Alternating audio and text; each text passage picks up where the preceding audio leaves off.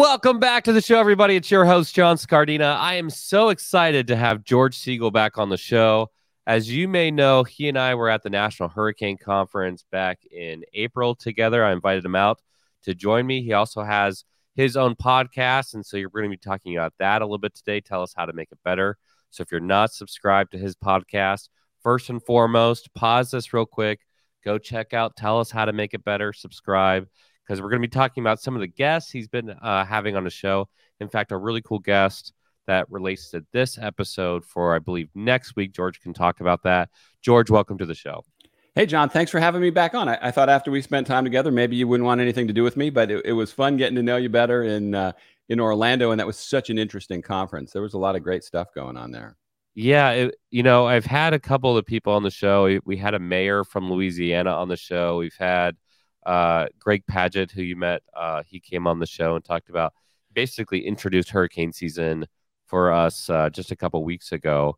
So it's kind of this fun opportunity as we're getting to hurricane season, hitting these different points within the spectrum. We had, mayor, then we talked about weather, specifically a meteorologist.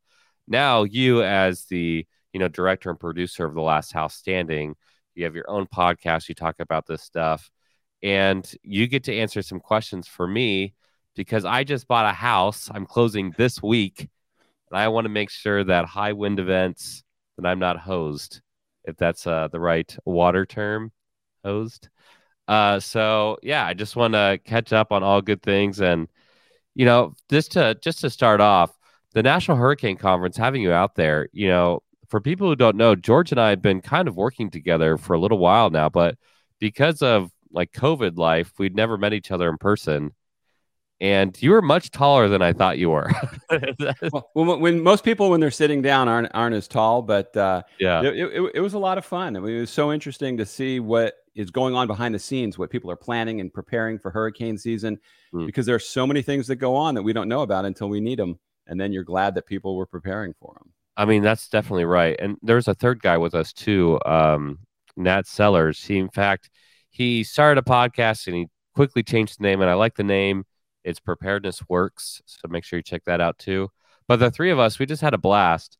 The funny thing is, Nat has focused a lot on preparedness. I focused a lot on response, but you've looked at it almost like from a journalism perspective, a documentary about different hurricanes and this amazing looking home, The Last House Standing, that dealt with like a Category 5 hurricane.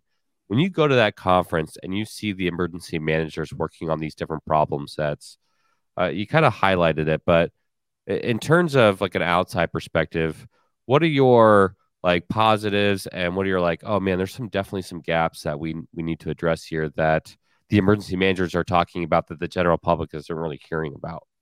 Well, I believe there's a lot of things they talk about that we do never hear about, and then until maybe we need them. So I'm all about proactive thinking and planning. It's like, what can we do to prevent the disaster?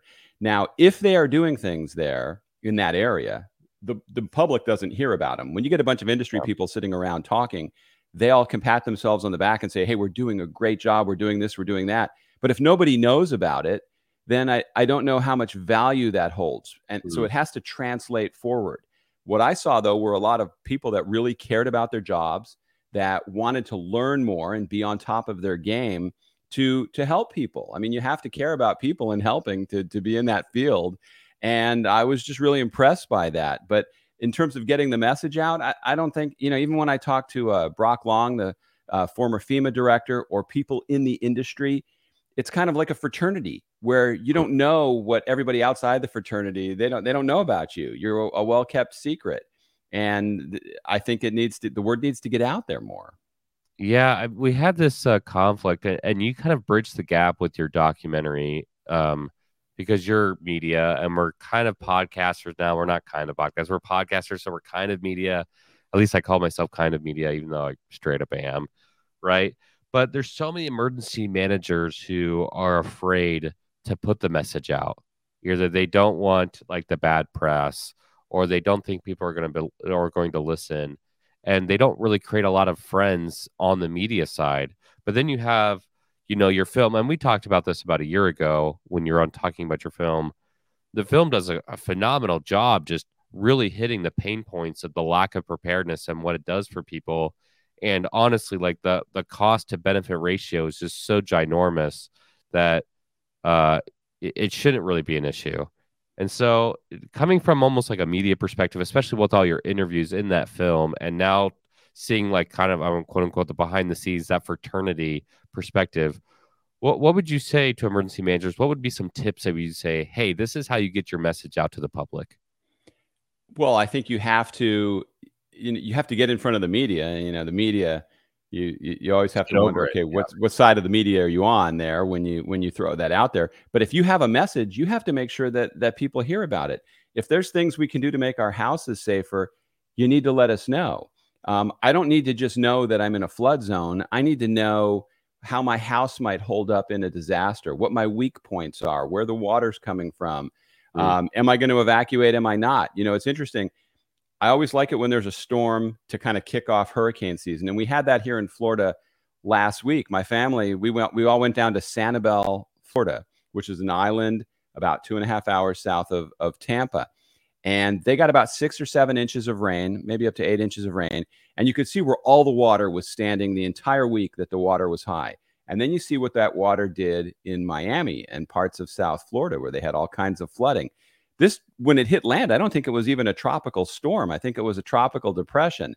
And it should slap you on the face and be a wake-up call about, okay, let me think about my vulnerabilities. What am I facing this season? But I think the exact opposite happens. I think people go, yeah, that was nothing. We got that rain. It moved on. It didn't turn into a hurricane. And so it's how you react to a situation that I think could determine how the rest of hurricane season goes for you. Are you going to take it seriously?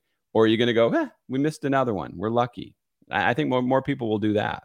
Real quick, we're going to pause for this week's Disaster Tough endorsements. How do you spell Doberman Emergency Management? EOP, OEP, HVA, HMP, Thyra, TTX, Drone, PDA. Whenever you need an expert, Doberman Emergency Management field experts are there for support. Contact an expert at DobermanEMG.com today. The L3 Harris Extreme 400p radio solves problems and is specifically designed for emergency services. How do we know? We field tested it with medical, urban search and rescue, and collapse and confined structures.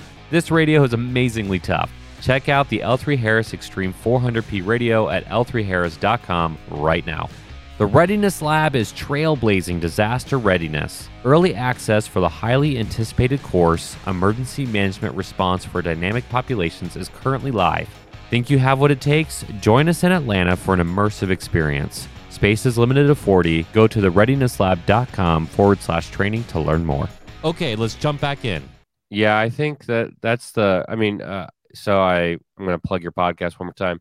Pete Gaynor and you were talking about that on your show several months ago, where, the culture of like, I don't want to prepare because it's like playing the lottery, right? Like you just don't expect it. You don't want it to happen.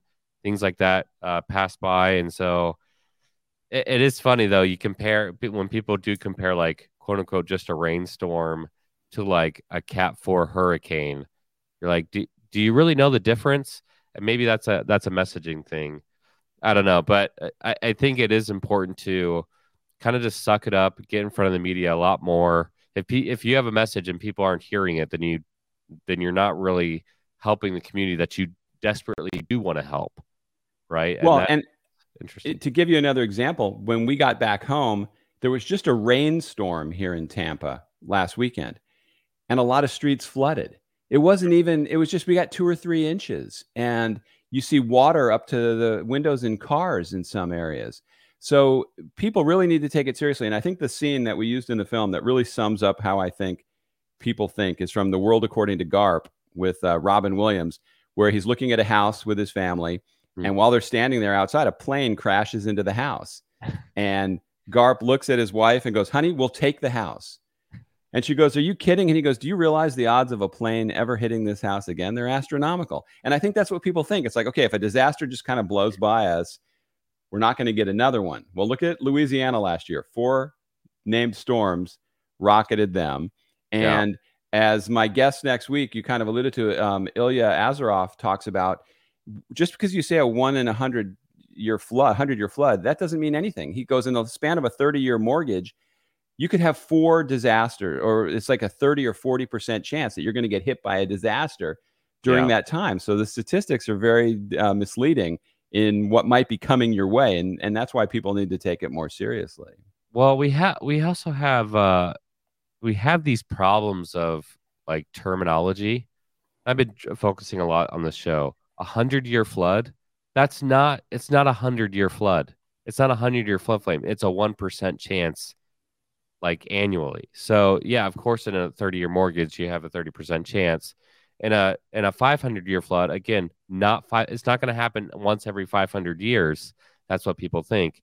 It's a 0.02. So it's people just we have a terminology that people think, oh, there was a flood here 10 years ago, but it's a 100-year floodplain. So I guess I have another, 90 years or 100 years, 110 years before it's going to happen again. 90 years. Jeez. Yep. And the same thing with a 500-year floodplain. Well, I'm only going to be alive for 50, 60 more years. So I guess, I'm totally fine. And they don't think about that consequence. And then you have the other problem with climate change and climate adaptation, and big storms are happening a lot more often.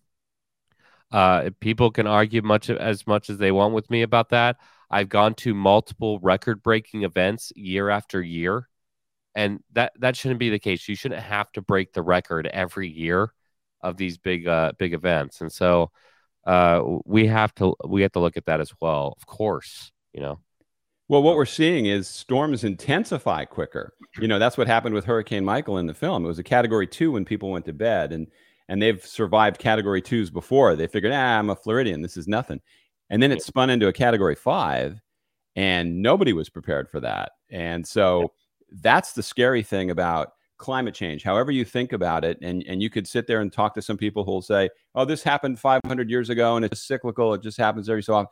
That doesn't matter. It's what's happening now and how it's affecting us. I don't care about what happened 100 years ago or what's going to, I care about what's happening now, and am I prepared for it? Okay, so let's talk about what's happening now and am I prepared for it? So I just bought a house. I did all my due diligence. I did a hazard vulnerability assessment. I looked at crime rates. I looked at past tornado events. I live in Missouri. I looked at floodplain. I looked at everything, right? That being said, you live in the Midwest, you're going to have high wind events. And hurricanes, of course, are high wind events that produce tornadoes in themselves. And so somebody who has talked with people and are currently talking to people about retrofitting homes and what you could do about homes, can you kind of just go through the whole spectrum? First, with my kind of scenario where if you're already a homeowner, what can you do to protect that home? And then walk it down to new construction. And you just talked about it, but like what you need to think about when you're looking at building a home. Well, first off, do you or any of your neighbors have a safe room or storm cellars? I don't know Missouri as well as Oklahoma or parts of Texas or Kansas. I mean, do you have that kind of safety net should everything else go bad? Because you can have all the preparation in the world, but if a EF5 tornado barrels down on your house, it really doesn't matter. That's just the day you want to have that. So do you have anything like that? Yeah, absolutely. In fact, I think most homes in Missouri, because they have basements, either have some kind of room in the basement or maybe a bathroom, at least something that they have in the basement. I kind of go above and beyond, but yeah, I think every home should have something like that. I think in Oklahoma, they put their storm shelters, like you can put it in the bottom of a garage, right? I think that's some people have them in the garage. To me, that made me nervous because if the house collapses, how are you getting out of there? I know. I kind of like the ones in the backyard, but they're not as attractive. You kind of have to landscape around them.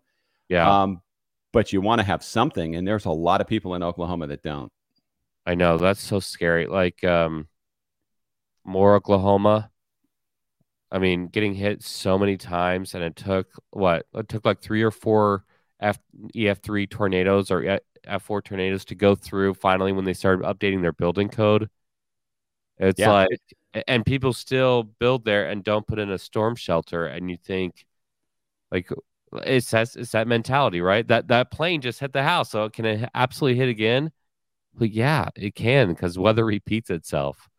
You know? Well, people are strange about how they spend their money. So the person who might not want to spend $3,000 or $4,000 on a storm cellar might have a really nice satellite dish, or take the family camping, or go on a trip that might cost them $5,000. So you can factor that into a loan over a long period of time, but you have to be thinking, what do I want to do to know that I can keep my family safe? And I'm just amazed by the percentage of people that don't. And you mentioned they changed the building code. One of the builders we interviewed in the film said if they didn't, but they said this technology exists to build homes safer, he thought most people would rather have granite countertops than build the safer house. Yet they found that by making the garage safer, by doing different bracketing from the walls to the ceiling and how they attach everything, that houses can survive if they're not in the bullseye path of the tornado. So the tornado comes and right where the bullseye is, you're in trouble. But as you start fanning out a little distance on each side of the tornado, that's where a lot of damage was also occurring. And they've seen that that's dramatically reduced by building better. But builders, they still needed them to change the code. I think a builder that cared about what they were building, and I know there's a lot that do, would just want to build a safer house, because they could market that. They could live off of that, saying, we care about your safety. You know, one of the things I talked about with Ilya for next week, I think builders build homes knowing they're not going to last, or some do. We don't want to say all of them, but it's like, you know, this will last until a storm hits, and then they'll call us and we'll come out and fix it. And I just wish they had a different mentality. I wish houses were like cars. Let's get a 5-star crash rating on this thing. Let's have all the airbags and bells and whistles, so you're as safe as possible there. But I guarantee you, most people don't even know what's behind the walls of their house, other than maybe McDonald's wrappers and beer cans. They have no idea.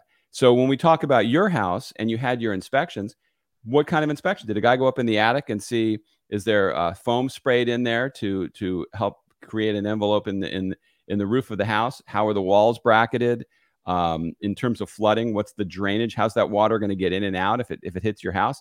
If that's not done properly, the walls can collapse, and then you've lost everything. So there's a lot of steps that you need to do. And of course, the number one thing that anybody can do right now after they've listened to this podcast is look at your insurance. Do you have the right insurance? And don't just read it yourself. You're not most people aren't insurance agents. Call your agent. Ask them to explain the coverages that you have. What are your deductibles? Some people, to save money, have a very high deductible on their roof, and then their roof gets damaged in a storm, and they got to come up with $30,000 or $40,000 out of pocket to fix their roof. Well, you might have been able for a few $100 to avoid that. Those 10% deductibles on insurances is so disheartening when you hear about those, because if you have a $300,000 or $400,000 home, which is I think the medium home value right now, and a roof is $20,000 to $30,000, your whole roof system could get ripped off, and then think, oh, thank goodness I have insurance. Oh, just kidding. You're out of pocket for that. And what's the cost difference on a 10% versus 5%?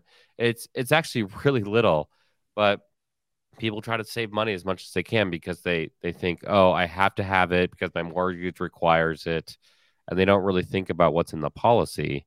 But they're paying for something that essentially could be useless. And we're talking about roofs. I mean, basically, if you can keep the roof on top of a home in a tornado, you keep the home together, right? I mean, as soon as that roof starts to peel off, it goes in there and it's like it just implodes from the inside out, right? That's as far as I understand how tornadoes operate. Well, there's the roof, there's the garage door, which can be a big problem when the door blows in. And that's one of the things in Moore that they made safer, is the garage door. And then the front door. A lot of people have those double doors that open into the house.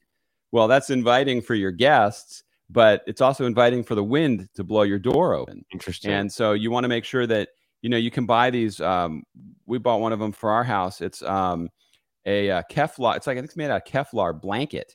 And they put the screws in the holes around the door frame. And you can screw that on if there's a hurricane or, with a tornado, you're not going to have time to prepare for that. But that can make the difference between losing your house and not losing your house. So there's so many things that people can do, but they don't. And like we were just talking about insurance, it's that false sense of, well, I have a policy. I know people on medical insurance that, because medical insurance can be just crippling for people cost-wise, they'll take out a $10,000 deductible. and the insurance isn't going to kick in. But at least you know what your cap is. You know, okay, I'm going to have to come up with $10,000 if I get really sick. Most people don't know they're going to have to come out $30,000 or $40,000 for their roof. Yeah. And we interviewed people who had no mortgage because they had a legacy house that's been in the family for years. So they didn't have any insurance on it, or they had it way underinsured. That house that your family built for $100,000 50 years ago might cost you $2 million to rebuild today. Yeah. So you really need someone to explain it to you, because that can be a life-altering experience when the big storm hits. Here's one. When I was talking about talking to the agent, I'm like, hey, we obviously don't live in a flood zone, but what would flood insurance cost? Because I want to get that. I started walking through, the state sets earthquake minimums for here in Missouri has like the largest liquefaction zone in the United States. And so I'm like, okay, hey, and it wasn't part of the natural insurance policy. I'm like, why isn't earthquake insurance included in this? I live in an earthquake zone, New Madrid. And so we were talking about that. And so we started talking about the basement, and I feel like I'm fairly knowledgeable on insurance. One, because randomly enough, I sold insurance like 15 years ago. And so I understand a little bit about insurance.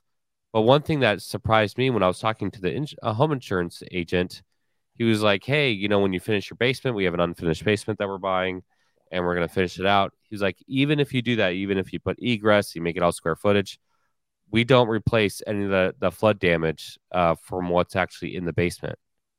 All the stuff.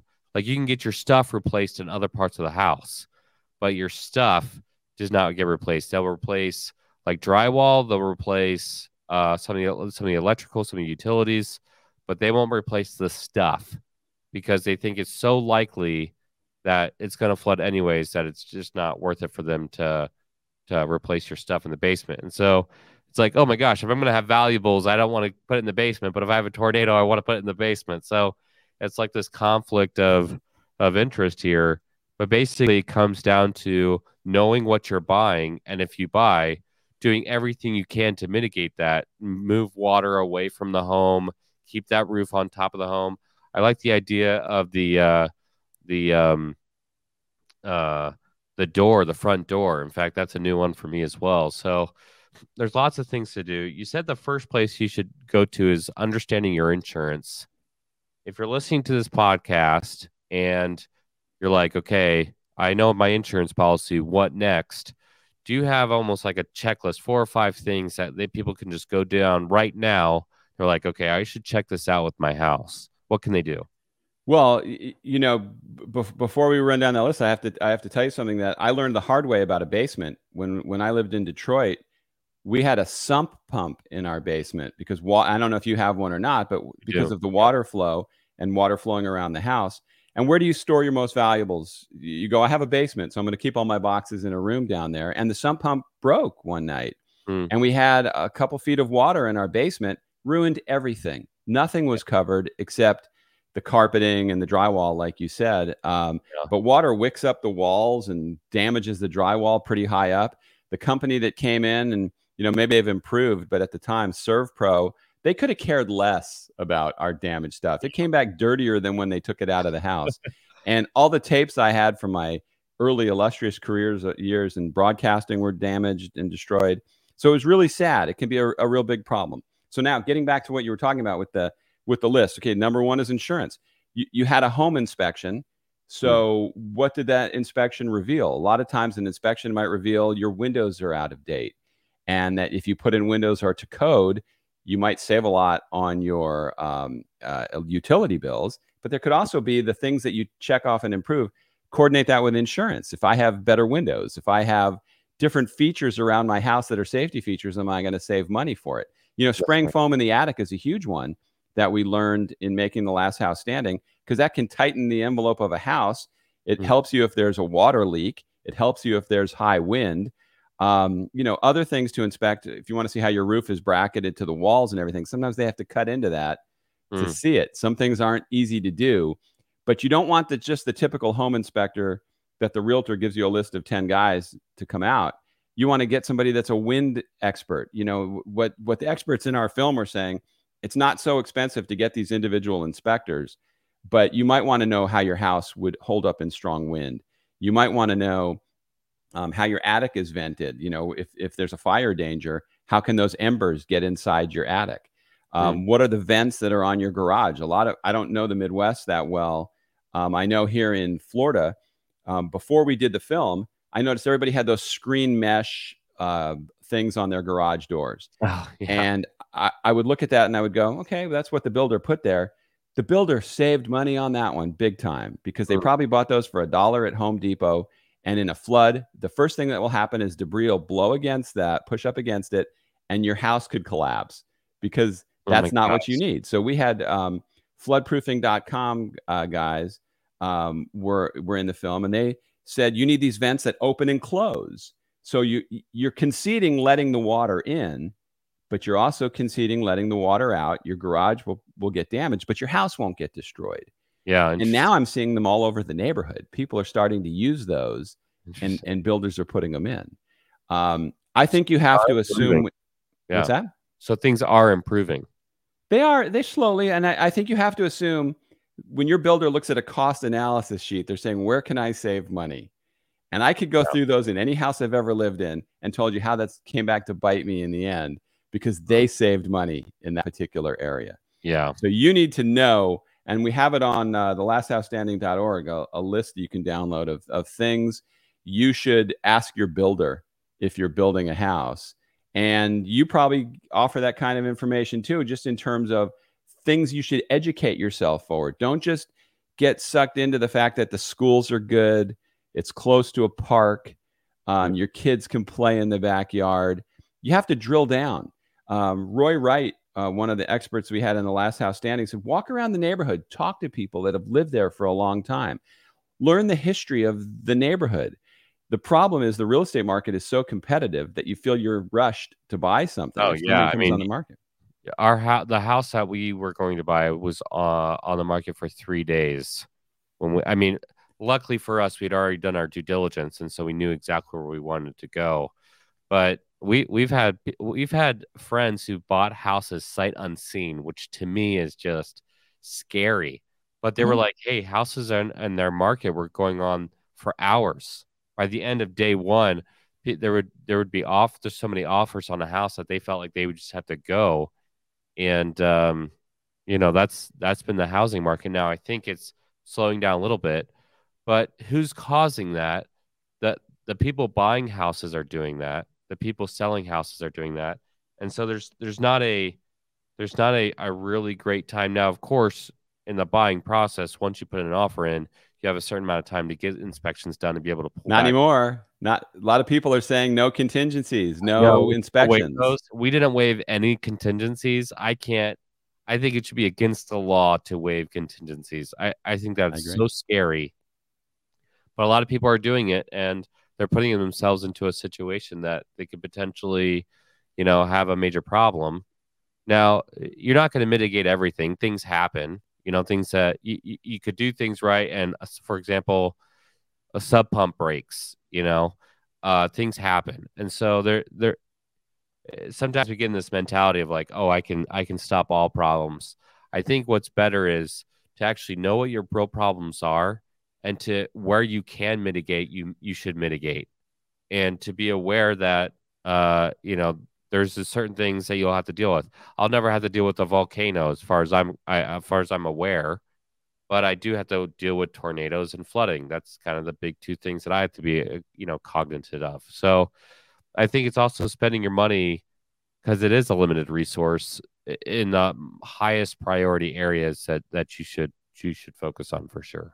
Well, what you end up doing is you're rewarding mediocrity if you just settle for a house and allow somebody to pass their problem on to you without you being able to verify that it's a problem and then ask them to do something about it.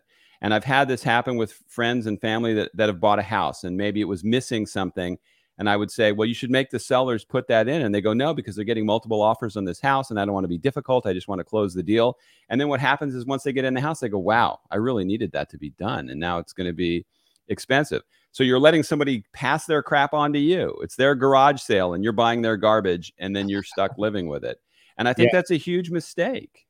It's a mistake, and it's all, like I said, again, it is actually scary. We were looking at a house in California in the process, and we picked a house. We did the inspections, and as soon as we did the inspections, I was actually in there with the inspectors, and the electrical looked weird. And so I was talking to the guy. He's like, "Yeah, we're going to put in a report that the guy's done all his own electrical, and it's all bad." And we immediately backed out of that house. Now, thankfully, we didn't have to pay anything, but somebody else who might have waived that contingency got into that house and think, "Oh my gosh, I have fire hazards all over the place. I have little kids." And again, my perspective, it should be illegal to get into a house without some kind of inspection process. There should be like a minimum 10 days for people to get inspections or something. Absolutely. And so you go, okay, who are the villains in this drama? Okay, the obvious ones, the builders and realtors. Now, they're also business people, so we can't expect them to do everything for us, but it would be nice if the guy building the house, the man or woman building that house, actually laid stuff out for you and could show you things that could make the difference between your house surviving and not surviving. That would be nice. It's not going to always happen. Realtors, they're in the business of making money and trying to sell houses. There's a lot of stuff I've had realtors not tell me about a neighborhood or not tell me that I should have known. And so take those two things and then go, okay, so can I just sit there and cry about it and blame other people? No. Now you know it falls on you. You can't rely on them 100%. Know that going in. So you learn the neighborhood. You learn what the vulnerabilities are. You learn what the prospective flood mitigation is for that neighborhood that maybe 10 years out that the realtor's not going to tell you that your house is going to be under 10 feet of water, but you don't rely on that. And what I really hate, and that's part of my podcast, Tell Us How to Make It Better, is people that just complain about things. So we're sitting here talking about it, but I'm not complaining because I know I can't fix other people. So I blame myself. If I buy a crappy house, I blame me for making the bad decision. If I don't get the right inspections, if I don't have the right safety things, it's on me. That's right. And that's an excellent point. We talked about that sometime on the show. As an emergency manager, as a personal home owner, whatever it may be, ultimately the responsibility is on you to make sure you do things right. And that comes from responding to a disaster or otherwise, right? So really great points. We were talking a lot about solutions today, talking about from insurance to finding wind inspectors to finding the right people to look at your house to going through and making sure you're building your house better than code in some places to make sure you have storm shelters. It was all about solutions in this episode. If you want to give one last shout out for Tell Us How to Make It Better, you're talking about solutions there. What is your next episode going to be on so people can check it out? Well, I have a woman who is the DIY queen, Kara Newhart, who is, she makes videos on Instagram and TikTok and has hundreds of thousands of people watch her videos on how to do simple projects around your house to make things better. And she was so interesting. And if you watch her videos on Instagram, it makes you want to dive in and try to do projects because they are doable. And you don't always have to pay somebody a fortune. You can get your hands dirty and do certain simple things. And that's her idea. She keeps it simple. So it's fascinating to watch her. She's such a nice woman and is really interesting. And I hope people will check that out. And then next week is going to be Ilya Azaroff, who's an architect and a forward-thinking genius. He says, I build houses so they'll last 50, 100 years out, or buildings. We think towards what could happen in the future. And I think every builder I've ever been around is thinking about, 5 o'clock beer time. What do we do after work? They're not so concerned about all those things.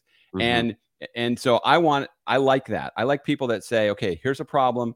How can I make it better? What can I fix? What can I do? And when people are like that, they're really interesting to listen to. So I hope people will check out the podcast. I think they'll enjoy what they hear and they'll get some good information from it. We've had a lot of good guests in the past that you can go back and listen to some of the episodes last week or the one that's, but I don't know when you're going to air this one. A woman that's come up with an app that can be installed on your phone. So if somebody's bullying you or kidnapping you, there's a safe word. Your phone will start recording and it'll send it to a person that you designate. Bullying is such a big deal in the world, and kidnapping and your kids are always in danger, that this could be huge in saving lives. And I didn't even know about this. I came across her and go, wow, this is fascinating. So there's so many interesting people out there to talk to. And of course, one of my best guests early on was you. You were one of my first guests on there talking about all that you do. So there's a lot of old episodes and a lot of really good ones coming up in the future. I will say, if your safe word is banana hammock, it could be kind of a weird word to throw into yours. Banana hammock. What? Nothing. Don't worry about it. Banana hammock. What they encourage is use words like marshmallow. Oh, there you go. You know, use a word that the person's not going to go. If all of a sudden you yell out banana hammock, they're probably going to take your phone away.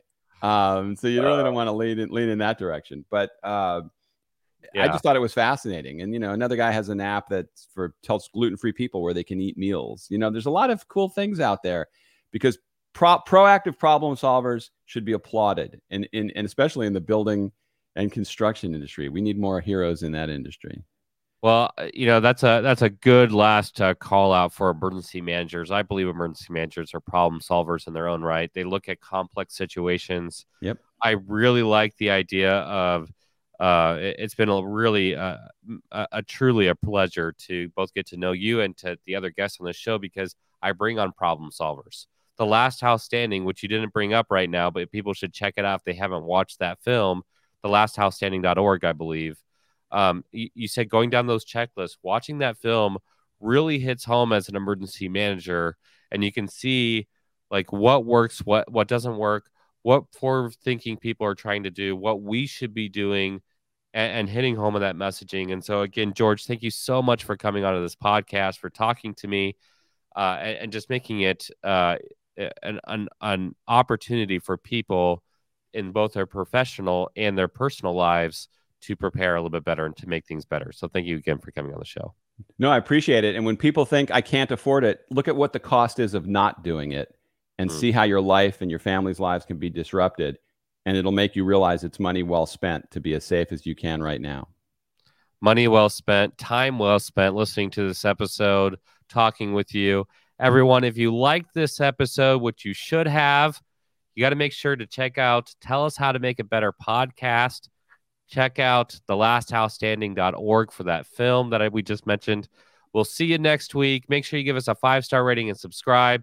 Tell us what you thought. Tell us what you're doing to help out your community prepare for hurricanes and all kinds of different disasters, how you're working with the media. Check out our media, the Disaster Tough podcast, all across social media, and we'll see you for next week.